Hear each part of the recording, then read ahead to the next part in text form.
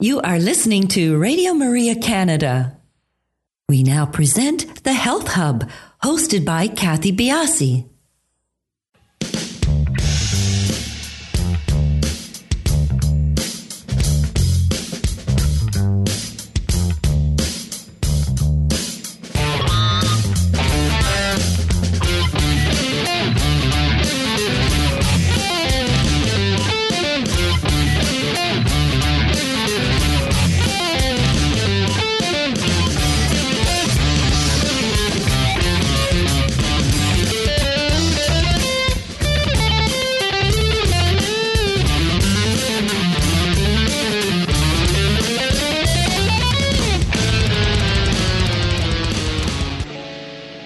Good morning, everyone, and welcome to the Health Hub. I'm Kathy Biasi, your host, and along with our producer, Alex Diaz, I would like to welcome you to our show this morning. Good morning, Alex. How are you doing?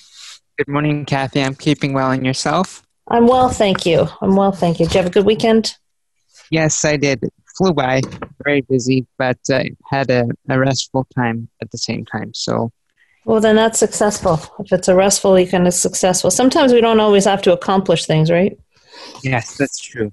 True. Sometimes accomplishing nothing is an accomplishment in and of itself. That's true. Very true. A lot of time that, obviously there's a lot that goes on during the week, and it's good that we all get an opportunity to wind down and refocus on what's important. We have to take that opportunity, too. That's half the battle, right? It's taking that opportunity to take some downtime. And with the weather being so beautiful, go for a walk at the very least, get out, smell nature, watch the wonderful leaves change. By the time this show goes on there, the leaves may be off the trees altogether. But anyways, right now, we have to deal with the right now, right? We have to deal with the here and now, and it's been beautiful. Today's show is being taped, so no opportunity for calling in, but please do follow us on our social sites. We are on Instagram, Twitter, and Facebook, and we are at the Health Hub RMC on all three locations. And do feel free to email us at thh@radiomaria.ca if you have any questions, if you have any guest suggestions, anything that you would like to get across to us. We always love to hear from you. And please do subscribe to our podcast. We are the Health Hub on iTunes, SoundCloud, Spotify, all of your favorite podcast platforms. And you can find our podcast on the Radio Maria Canada website, which is radiomaria.ca, and on my website, which is kathybiasi.com. So, Alex, today I thought would be a good day to talk about the transitioning of seasons and how we can change what we eat, and in this case, what we drink, to help warm us as we get through into the fall and winter months. And what I'm talking about really specifically is tea. And tea has, different teas have different health benefits and properties and polyphenols and antioxidants. But what I want to talk about here is that certain teas, even if they're warm to the touch, will cool you, and certain teas will warm you. So if you are chilled, there are certain teas that will help warm you to the core, whereas other teas aren't as warming. In fact, they're more cooling for your body. And interesting. It is interesting. I'm not much of a tea or coffee drinker, so I would just make the assumption that it would just warm me up. But please carry on. Continue. So this is according to Kathy. This is according to long tradition of TCM, which is traditional Chinese medicine. It's actually the nature of the tea that determines if it's warming or cooling for you. Tea, in traditional Chinese medicine, food is divided roughly into 4 natures. You can extend it to 5, like a cold and a cool, but we're going to talk about roughly 4 different natures. So cool, neutral, warm, and hot. And, these tend to coincide with the 4 seasons, especially here in Canada. So cold or cooling foods and teas they work on the body to decrease the warmth, and warming teas and foods increase the warmth. And neutral foods are considered as a balancer, so they don't really affect internal temperature. So when we're talking about tea and when to drink tea according to its warming and cooling effect on our body, it's all about the color. So teas that are warming are darker in nature. And the reason for this, well, all teas come from the same plant, the camellia. I always say this wrong. The Camellia sinensis, and they all come from, these are true teas, not the herbal teas. They all come from the same plant. And what differentiates each tea is the oxidation period. So the more oxidized the tea is, the darker the color and the warmer it is in our body. So the more warming nature that it has. Interesting, eh? Yeah. So teas like, the true black tea, chai teas, which are a blend of black tea and other warming spices, pu'er black tea, oolong teas.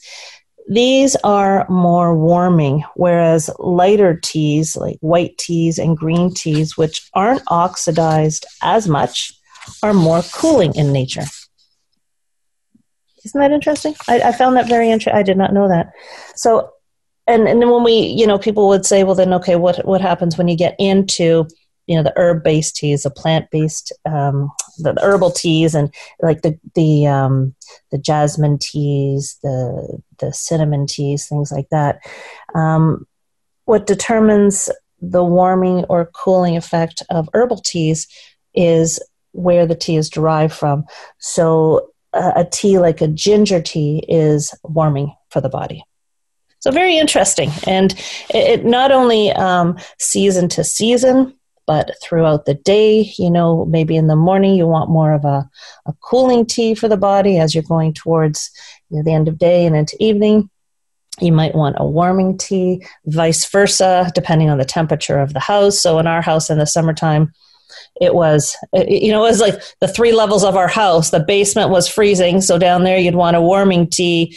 The main level was kind of cool, so a bit more of a warming tea as well. And then upstairs it was really hot, so a cooling tea to be upstairs in our house in the summertime. So I found it really interesting, and I thought, as we transition into the cooler months, give you a little bit of a leg up on which teas to buy as we're getting into the winter months. So you want the darker teas. Yes, thank you, Kathy. You are so very welcome. Very, very wonderful guest today. Our guest today is Dr. Kenneth Redcross, and he is a board-certified practicing physician who uses nutrition as an important component of his internal medicine practice.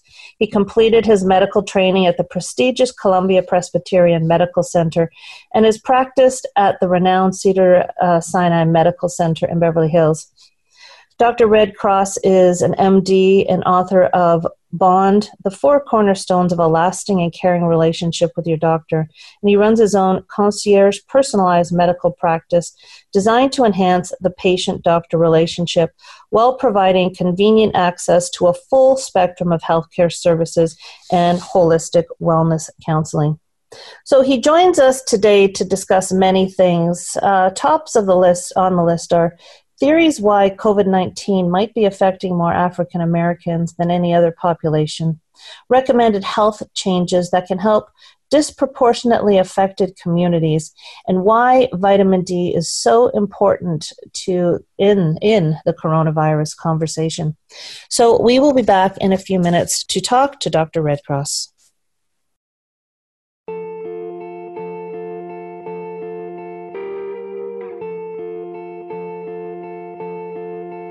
They say sometimes you win some, sometimes you lose some. And right now I'm losing bad. I've stood on this stage night after night, reminding the broken it'll be alright. But right now, I just can't. It's easy to sing when there's nothing to bring me down. But What will I say when I'm held to the flame like I am right now?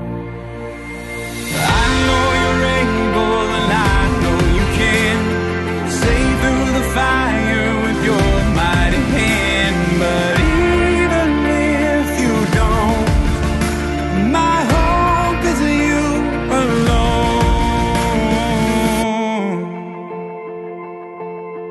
They say it only takes a little faith to move a mountain.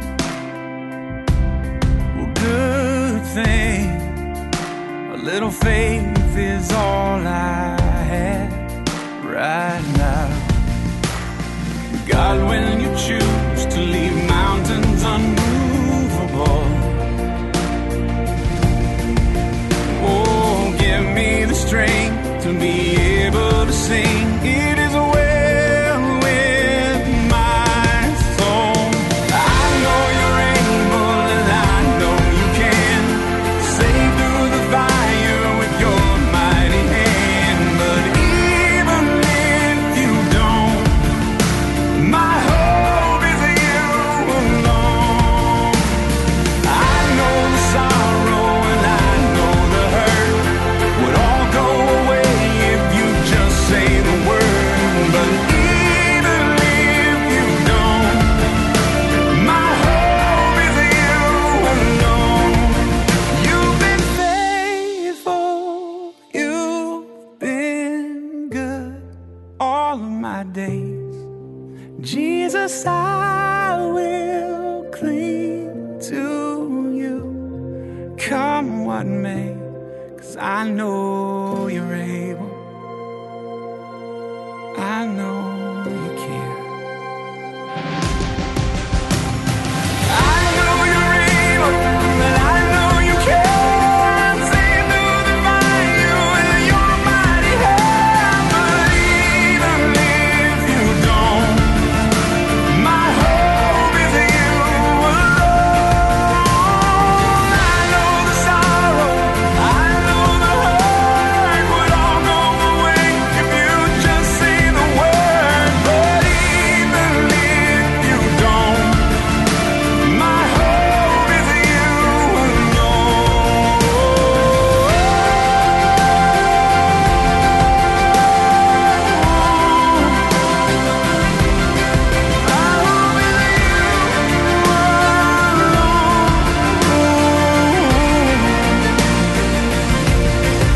It is well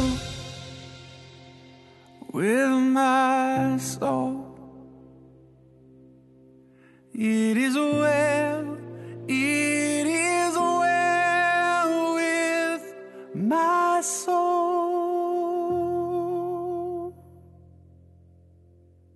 You are listening to Radio Maria Canada. We now continue with the program, The Health Hub, hosted by Kathy Biasi. Welcome back, everybody. As mentioned, today's show is being taped, so no opportunity. I'm sorry for calling in. Please do follow us on our social sites. We are on Instagram, Twitter, and Facebook, and we are at the Health Hub RMC on all three locations. Dr. Red Cross, thank you for joining us. I just can't wait for our listeners to meet you. Oh, thank you, Kathy. It's wonderful to be here with everyone today. This is a very special discussion that we're going to have today, Kathy. So I once again want to thank you for having me on. Simply my pleasure. Before we get into COVID-19 and what the bulk of what we're going to talk about today is, can you explain to us, concierge medicine? Because this is this is not something that many of us are familiar with, at least these days. Yeah, so look, everyone. So concierge medicine has been an absolute blessing for me and so many of my patients. If you think about a concierge at a hotel, a concierge is there to help you with whatever you need and whenever you need it. And should have some information for you as well. And that's exactly what a concierge physician is. I always tell patients that a doctor should feel like, or your doctor should feel like a member of your family. And concierge medicine allows me to do just that because I'm able to provide access, convenience, and also time that the patient needs to really get to what I like to say more healing or getting into the soul of the patient, Kathy. And so that's what concierge medicine, everyone, is. It's very personalized healthcare. How many concierge doctors are there in New York and in the United States in general? Because you're the first that I've come across. Well, it's interesting you say that. There's now some kind of groups that kind of tout themselves as concierge groups. So there wasn't many of us when I started back in 2007, when, once again, I was a little frustrated with the healthcare system and frustrated with what I felt patients were getting as far as my attention and my care.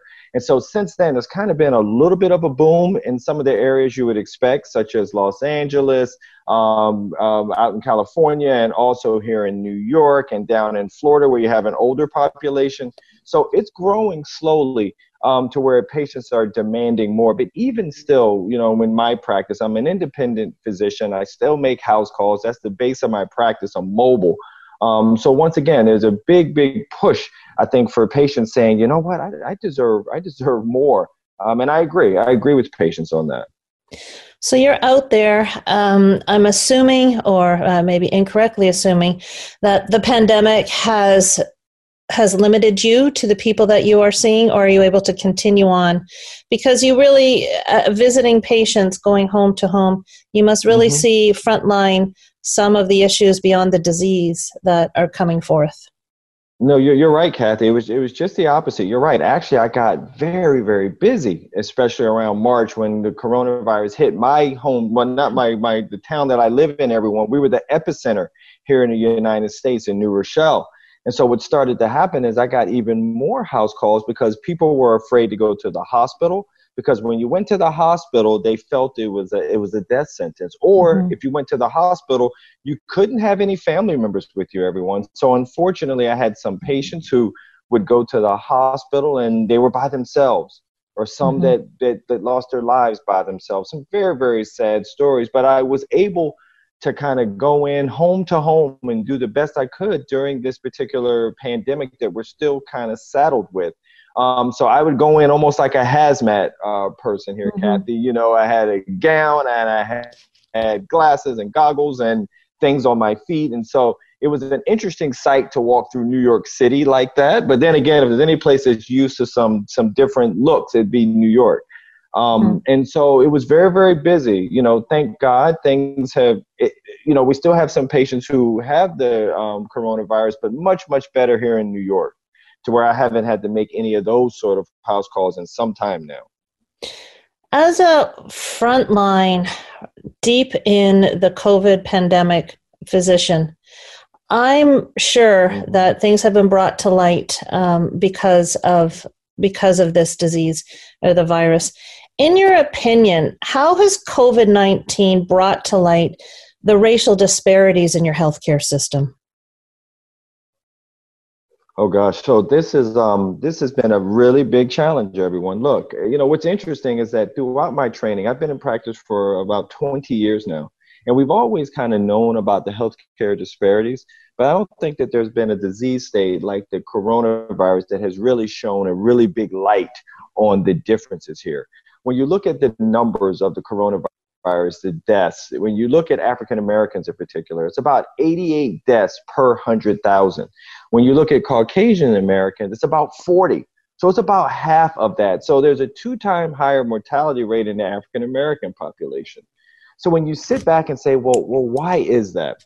Well, you look at the 3 or 4 disease states that are mentioned, Kathy, such as far as on the CDC website, to where the coronavirus is really doing a number, and it's those with heart disease, lung disease, diabetes, obesity. So these are some major challenges in the African American and Latino population in particular.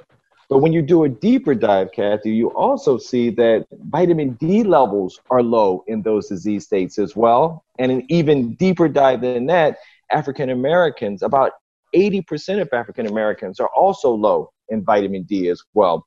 And as we learn about vitamin D's importance in the immune system, it starts to allow us to do a little bit more thinking, Kathy, to say, well, are we missing something to the piece of the puzzle of why it's affecting African Americans and Latinos so much more than Caucasian Americans? Is it, I think that people might look at this superficially and say it's genetics. but it goes much deeper than that, doesn't it? For instance, why are there these comorbidities? Why is it because of these comorbidities that this population or these populations are suffering so much? And if so, following up to that, why more comorbidities? So you're absolutely right. And so with people who are maybe listening and have a little skepticism as to, you're right, everyone, it's not a genetic component. Let's dig even further into what the socioeconomic issues are with this particular population. For instance, number one, access. Access to healthcare is extremely poor in some of these neighborhoods where they can't get as many doctors. Or I had patients that were calling me because their doctors' phones weren't even working during this pandemic. And then you look at some of the occupational hazards. You know, when you're also seeing here in the United States is that you're seeing an increased risk for African-American children dying from the coronavirus as well. And why is that? Well, about 20% of African-Americans have jobs that can actually telecommute. So in other words, Kathy, they're out there working in the front lines and they're coming back home. And that's how these kids are getting exposed. And then you look at the income inequality, and then you look at the housing issues, everyone, because social distancing is a luxury when you're talking about some of these underserved areas. So yeah, it's much more than genetics at play here. It's all of these things that we're talking about socioeconomically. And the fact that vitamin D, we're also learning, is very important to our immune system. Now, vitamin D is not going to end up being this cure-all for the coronavirus. No. But it's going to be really important to help us boost our immune system and really make a difference as we fight not only viruses such as the coronavirus, but influenza, which is on its way soon as well. I try to be a person that looks at all sides of this. And I want your opinion on this. Will one of the underlying themes of this disease, of this virus, as we look back on time with the lockdowns, with people losing their jobs, be this social impact and mental impact that we're not even really beginning to talk about right now? Yeah. No, I think it will. Look, this is a tough discussion, everyone. Well, over here in the United States, there's such a discussion now about racial inclusion, about being able to step up to the plate and talk about this very, very difficult topic, which, as you know, in the United States has been very deep-seated.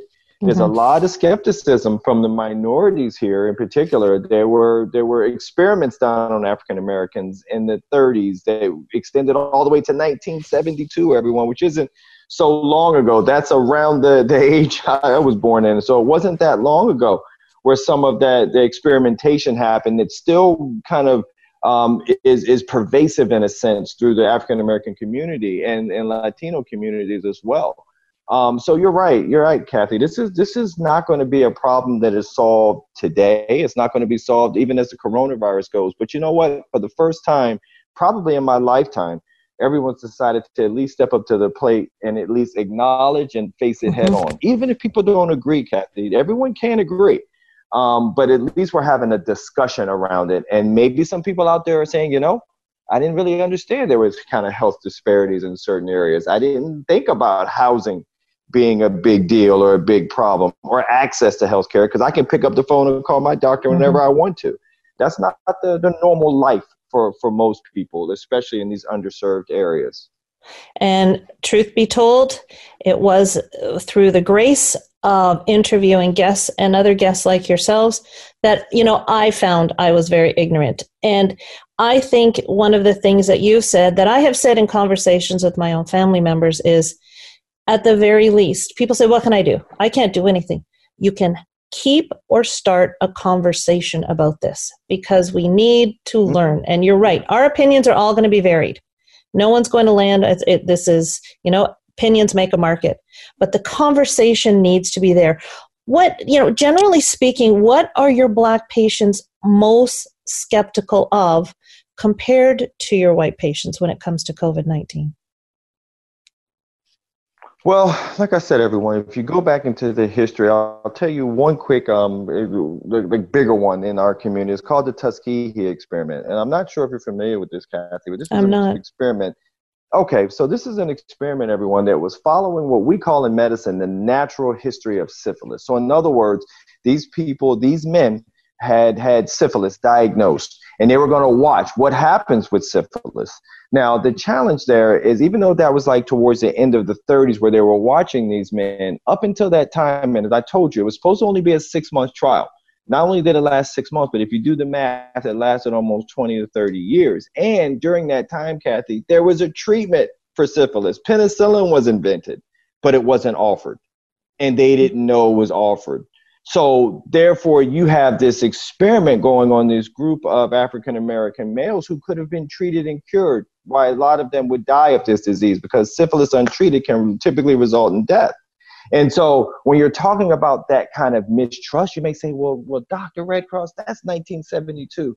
It is, but you know what, everyone? It gets passed on from generation to generation to say, I don't know about this vaccine, this coronavirus vaccine thing. What if they're putting something in it? Or what if, that sort of thing gets fostered, and there's an education piece to that. But more importantly, there's also a trust piece to that has to be sort of earned back and to be discussed. So that gets back to what you're saying, that there's a discussion to be had there. And that Tuskegee experiment is just one of the bigger ones. There's a lot of other ones that are out there as well, as to the way African-American patients in particular were maybe not offered pain medication during GYN procedures to see how they responded to pain. So these sort of things, as horrible as they are, everyone, and they're horrible to talk about, that discussion is kind of needs to be had to kind of understand where we are now. When it comes to skepticism as far as the coronavirus, are you not seeing any skepticism with your white patients as well? As far as the vaccine and things like that. Yeah. You know what? That's a great question, Kathy, because I hadn't thought about it directly to my white patients. Because honestly, everyone, I say my whole goal is to get into the soul of each and every patient. So even though I am African-American background and some Native American descent as well, it doesn't matter. But one thing I have seen in my patients who are Caucasian, they are not necessarily obviously skeptical for the same reasons as to what will happen to them, as if there's some sort of experiment going on, but they're skeptical of the political ramifications, the safety of the vaccine. Is it being rammed in for this next month and a half that's left? Or is it going to be one that's going to be safe for me and my loved ones to take? So it's an interesting question that you bring up, because there's a different sort of reason why the vaccine is being somewhat kind of belabored a bit by different ethnic groups. And social media doesn't help with that. Let's get just your practice in general. Are you mainly servicing Black patients, or are you extremely diverse in your patient list? Oh, no. Oh, yeah, absolutely. That's another blessing. So look, everyone. So I trained here at Columbia, here in New York, like I said, 20 years ago. When I left here, I went out to California, and for 4 years, I worked with migrant Mexican farm workers in the strawberry fields. And then I also worked in Puerto Rico in El Yunque in the rainforest. So once again, it's a different population. While I was out there, that's when I then transitioned to Beverly Hills, where I started my concierge practice in 2007. So I shared that with you, everyone, just to kind of see. And I ran a practice here in Harlem, New York as well. So I shared that to show where I've been with African-American patients and Latino patients and Caucasian patients and those who are underserved and then those who are wealthy. So I have been beyond blessed to be able to include everyone under my tent and umbrella. And my practice really actually shows that exact same sort of diversity throughout, Kathy. So it's interesting in that I've been able to kind of keep it very much like New York, a melting pot in my practice. When you are speaking with, you spoke about some of the skepticism within the Black community. Do you speak differently to the different socioeconomic groups or people that you are working with?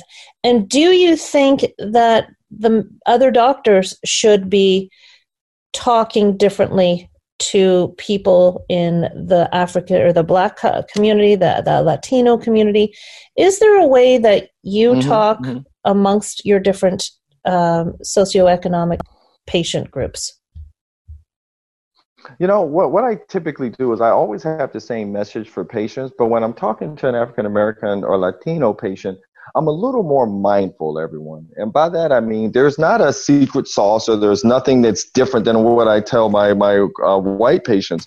What it is that I'm able to talk to an African American person and know some of the things that are offered in our diets that we kind of grow up with that probably aren't the best things.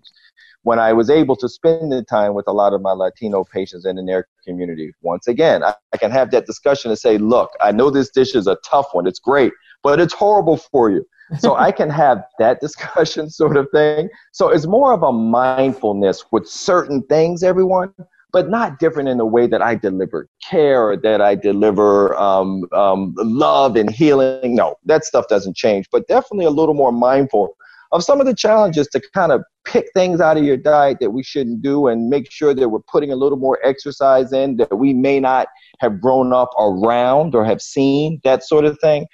So, you know, I think it's important, you know, there's not really a one size fits all, but the blessing, at least in medicine, is that medicine is medicine. Regardless, all the other things are the things that I kind of talk about in a book that I wrote because it's important for that patient-doctor bond. So it gets back to trust, respect, empathy, and communication. And that's for everyone, Kathy, no matter, you know, what side of the aisle they're on or how much melanin they have in their skin or don't. Mm-hmm. That stuff is just being a good human being. When I think of your practice, and you're not an older gentleman, so I think of you going generationally, like being with a family, a grandparent, parent, right. Child. Is that how your practice is evolving? Because it's a beautiful absolutely. Get to know people like that. You know, when you can, not only just for medicine, but just, you know, to have that familiarity. Yeah, it's great to know the history of grandma and grandpa and then mom and dad and child, but just people are afraid sometimes of the doctor. And I think that having someone like you in their corner is, it takes away the fear. It takes away the fear. And I think that is a wonderful thing that you are really trying to cultivate. Are you seeing multi-generations within a family, or have you been yet? Oh, yeah, absolutely. In fact, you're right. It's a lot deeper than the medicine, everyone. It's that peace of mind that I want to bring. Mm-hmm. And that's not just for the direct patient, it's for their parents and even their grandparents and some people. So you're right. It's a peace of mind. And then I love the empowerment portion of what we're talking about today, which we're talking about the coronavirus, as we'll later mention vitamin D and its importance, which is not a Western medicine, and realizing that I can kind of have both of those discussions, because my whole goal, Kathy, is not to have to pull out my prescription pad. That's my goal, mm-hmm. to stay closer to the earth. And so we can have that discussion. So you're right. It has allowed to have not only multi-generational, but I have patients around the U.S. who I just provide consultation. So they go see their doctor, and I have what I call strategic advice. So they see their doctor, or they're on their way and they want to know, doc, what sort of questions should I ask? What should I ask to get this done? These results were given back to me. What do you think about them? Is there anything else I should ask, or can you explain them a little bit? So it allows me to have a lot of touch points around the U.S. and even in Canada. I was doing that as well with a patient out in Quebec. And so it allows me to, once again, touch as many souls as possible to give peace of mind, empowerment, and hopefully happiness. Well, I think it's a beautiful thing when you can have a discussion with your doctor about your own personal health care and give your opinions, and maybe can we try this, as opposed to being told what to do. And I think that this is exactly what we're trying to equip people with: the conversation, the ability to ask the right questions. But we do need at the other end a doctor who is willing to sit down and receive those questions and have respect with their patients. And I think it's wonderful what you're doing. We're going to take a quick break here, everybody, and we'll be right back to talk with Dr. Redcross.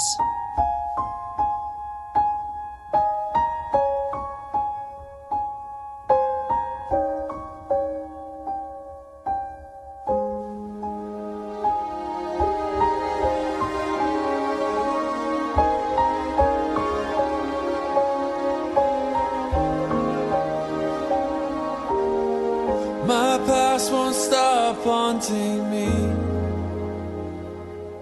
In this prison there's a fight between who I am and who I used to be. The thorn in my side isn't grace, for because of it the flesh and blood of God was offered in my place. My place. You fought the fight in me. You chased me down and finished the race. I was blind, but now I see. Jesus, you kept the faith in me.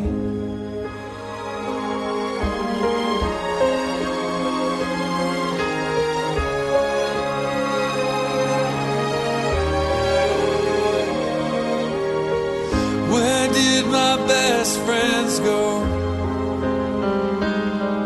At my defense, they disappeared, just like your friends did to you, oh Lord. But you were there, you gave me strength. So this little one might come to know the glory of your name. Your name. You fought the fight in me. You chased me down and finished the race. I was blind, but now I see. Jesus, you kept the faith in me. I'm waiting, set apart like incense to your heart.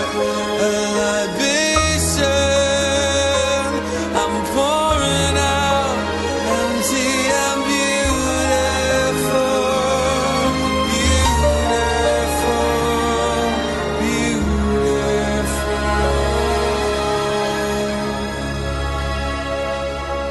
You fought the fight in me. You chased me down and finished the race. I was blind, but now I see. Jesus, you kept the faith in me.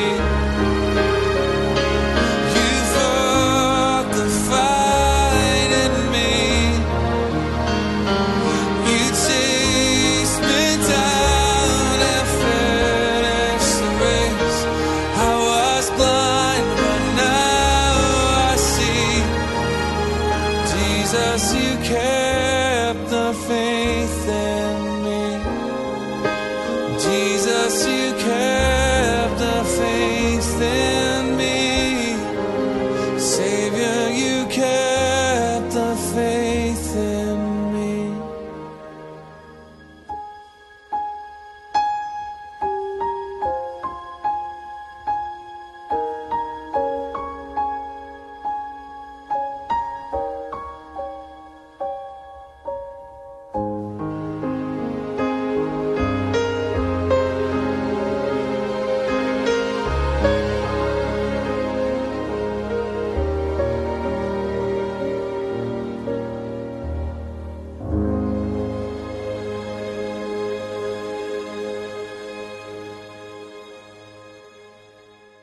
You are listening to The Health Hub here on Radio Maria Canada. A Catholic voice wherever you are. To contact us and be a part of the show, email thh@radiomaria.ca. We now continue with the program. Here once again is your host, Kathy Biasi. Welcome back, everybody. We're talking with Dr. Kenneth Redcross. Dr. Redcross, vitamin D, you've brought up a few times here. We've kind of skirted the issue, but vitamin D, nutrition, these are all things that are coming out as, in your corner, being extremely important as one of the battling areas for the coronavirus. Why is that so? Well, look, guys, so as we're learning more about vitamin D, we have to do a little bit of history as we grew up as kids, right? We always, learn that vitamin D is in milk and it makes our bones strong. But now there's a much deeper story about the importance of vitamin D. It's not so much about the bones, it's about our immune health and how it can help us benefit when we're dealing with the coronavirus or any other viruses that are out there.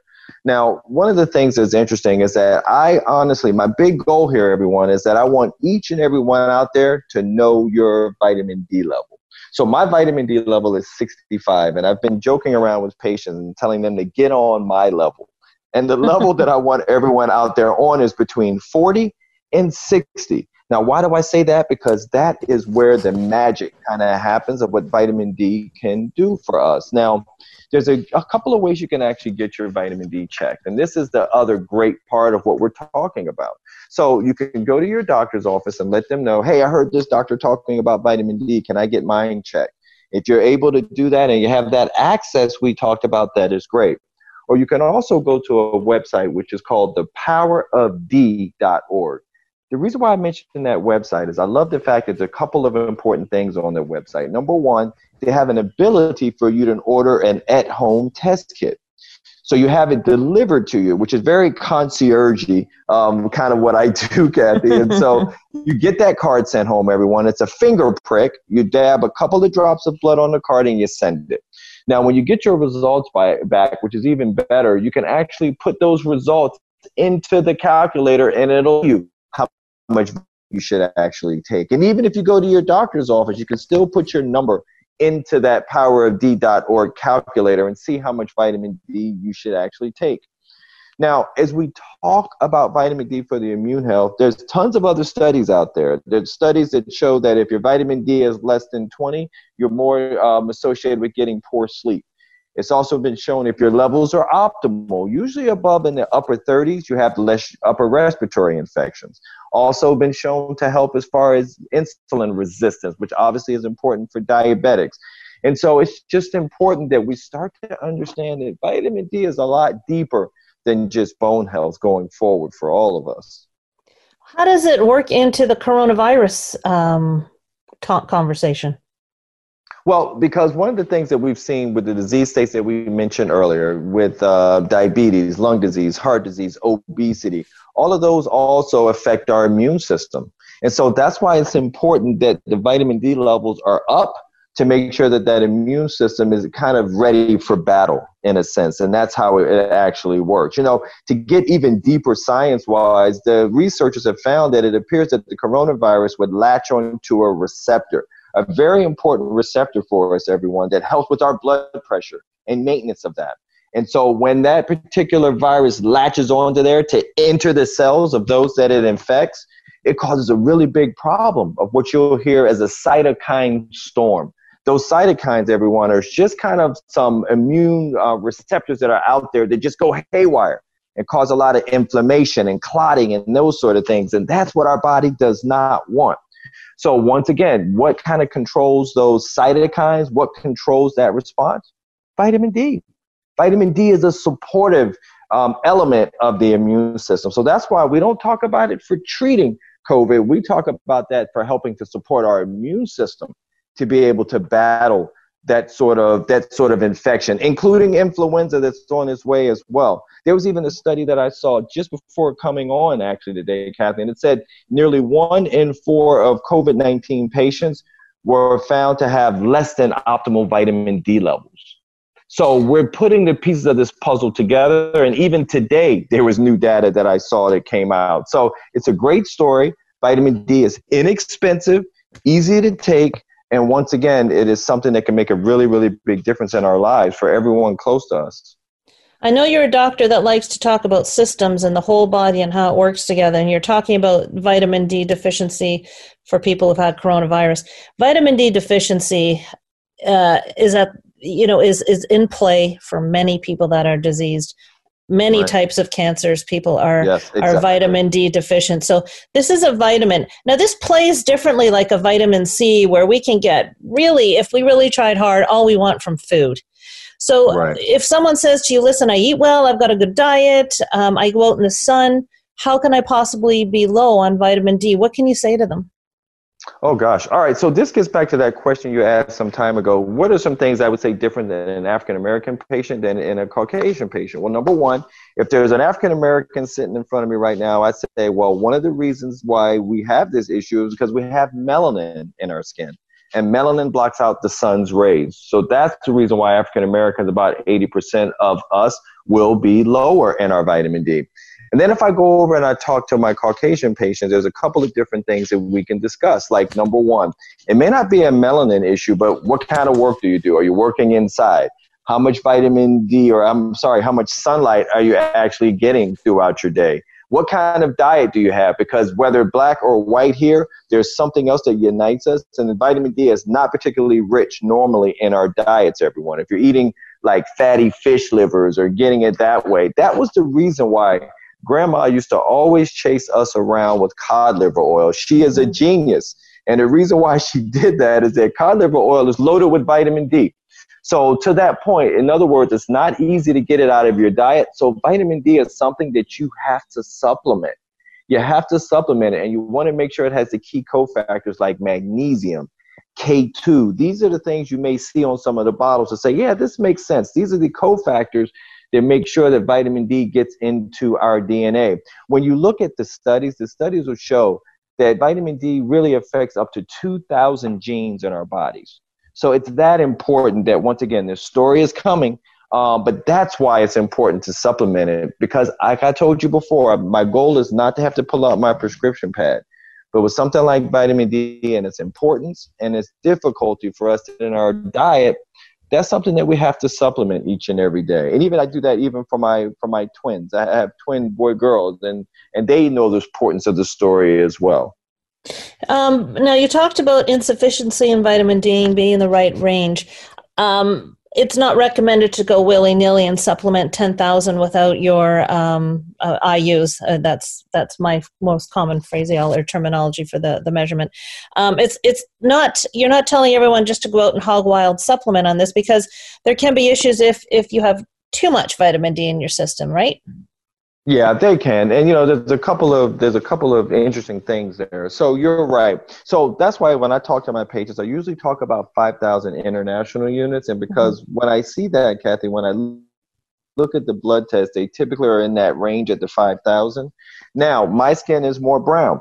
So as I was checking my levels at 5,000, it was still very low in the 20s or 30s. Now I take 10,000 units a day, and that keeps me at that 65 that I told you all about. But the point is this, I was able to check my vitamin D levels. I did it two ways. I went to my physician as well, and I went to the powerofd.org, and I ordered a test kit to kind of compare the two, and they were both spot on.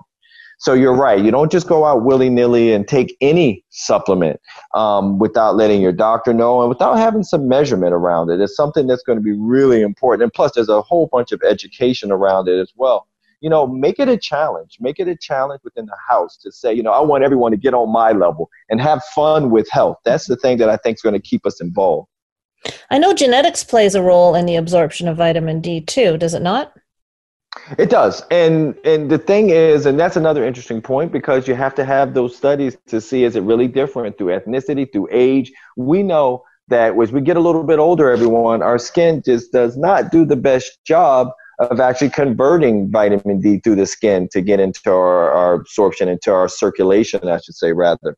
So as we get a little older, it is a little bit tougher to get that vitamin D when you're out and about. The other thing, when I'm talking to especially a lot of my Caucasian patients, is that it's good to go out and get some of the sun, but we have to be careful for skin cancers as well. So therefore, they're putting on sunblock, and then when you put on sunblock, guys, blocks out the rays again. So vitamin D is low, which gets back to the reason to, once again, having to supplement vitamin D and getting the word out to everyone close to you to say, let me get on this vitamin D and see what my levels are and see how I feel. A lot of people talk about a sense of well-being when their vitamin D levels are optimal and that sort of thing. So just an important thing to kind of add to your list of things you should be taking as we're coming into the cold and flu season. And I assume it's different for people who are in warm weather versus, well, you're in New York, I'm here in Ontario. We have 4 different seasons. We have the sunshine that's abundant in the summer and not as abundant in the winter. So do you recommend a steady level, or do you recommend, say, testing your D levels once or maybe 2-3 times a year? Does that matter? Yeah, actually, I talk about twice a year, actually. It's great that you mentioned that. I always talk about twice, and especially before the season. Like, I just had mine done 2 weeks ago because now it's just flu season. I want to make sure. So I go with the steady states. That's what you want to make sure. And you're right. The studies typically show a little bit further away from the equator, obviously your vitamin D levels are low because the sun isn't as intense. And in the Northeast, we get bombarded. And even over there in Ontario and in your part of the world I'm familiar with as well, very similar as far as climates and sun and that sort of thing. Yeah, so it's important to get them tested. Do you recommend a particular form? So I find that the drops are easier for me. I just put them on the back of my hand and lick them. But is there a particular form that you recommend, pill versus a liquid form? Does it matter? No, it doesn't, everyone. I just want to make sure you get a good, high-quality whole food, in a sense, type of vitamin D. And so that's at stores, whether it be Sprouts or Whole Foods, any of those places, everyone, that's kind of been vetted. Like I mentioned before, when you have your vitamin D formula, it would be ideal if there's magnesium in that formula. Magnesium is important for so many things. Magnesium helps us for energy, ATP, that we all may remember in our health class. But the point is that not only is magnesium important for energy, it's also, once again, a nice kind of helper of a good night's sleep as well. And so magnesium is important. K2, I mentioned earlier, is a form of vitamin K that helps to kind of keep the vitamin D where it's going in the bloodstream and not in the walls of the arteries with other disease states and inflammation, I should say, rather. So, you want to make sure you have a good quality vetted vitamin D. But yeah, like you said, drops are good for you. I'm just so happy you're taking it, Kathy. So I'll take it. I'll take that. And I know that nutrition is also a big part of what you talk about. And we certainly don't need to go heavy and deep into the conversion process of vitamin D. But I think maybe it is worthwhile saying that vitamin D does need to be converted, and it does rely on a body process and certain key organs and systems. So are you also talking about nutrition to help with the conversion and absorption of vitamin D? Well, yeah. Well, look, nutrition is important for all of those things, guys. Look, as I'm talking about nutrition, I always focus on the 3 kind of macros, which are going to be your fats, your protein, and your carbohydrates, and balancing those throughout the day, because you're right. Look, our bodies, guys, are just this beautiful machine that's just been given to us by the Creator, whoever you believe in. But the point is that it is amazing that this machine works each and every day. When I mentioned magnesium before, magnesium is important for the heartbeat. Our heart beats 100,000 times a day, it's been said. So when you look at that, all of that's nutrition. All of that is nutrition that we're kind of keeping this convertible of our bodies on the road and going down the street and staying well and not needing a repairman or woman, right? And so when you're thinking of vitamin D, keep in mind it affects 36 organs. There's vitamin D receptors in all of these locations. You have a vitamin D receptor even in the brain, which is the reason why I thought, Kathy, that patients, when they tell me that they have this sense of well-being or when their vitamin D levels kind of makes sense with the receptor in the brain, that there's a reason that we're taking the vitamin D. So yeah, you're right. So when we're thinking about what we're putting into our bodies, really think about your body as a machine. And it's going to be very important when you're getting your vitamin D, and that you have these cofactors in either in that supplement or at least in your diet going forward. Well, I think the word is starting to land on ears that are receptive to your message, because recently I have had a lot of people that I work with coming and telling me that their doctors are recommending that they take vitamin D, that they get their levels checked. So it is starting to come. You've been beating that drum good and hard, Dr. Redcross, and I do think that people are listening. But you're a fabulous person, a fabulous human being doing fabulous work, and you've got great information and a lot to say and a lot that you can share with people. Where can we get more information about you and perhaps things that you are affiliated with that you'd like people to reach out and take a look at? Oh, sure. So everyone, my website is drkenredcross.com, just like the American Red Cross. And you can reach me on any of the social media handles, whether that be Twitter, Instagram, Facebook. It's Ken Red Cross MD. And I really mean it. Reach out, say hello, ask questions. And to find out more about vitamin D, that's a different site. That's the powerofd.org. And that's where the Organic and Natural Health Association set up a beautiful website to educate, to provide the ability to order an at-home test kit and also calculate your levels. So I hope to meet a lot of you out there to say hello. And once again, stay healthy going forward and stay blessed and well throughout this pandemic. Well, I know that I will be reaching out and keeping in contact with you. I believe in your message, and I full-heartedly believe in what you are doing. So thank you for taking the time to join us. It's been a true pleasure to speak with you and to meet you. And everybody, we will talk to you next week on The Health Hub.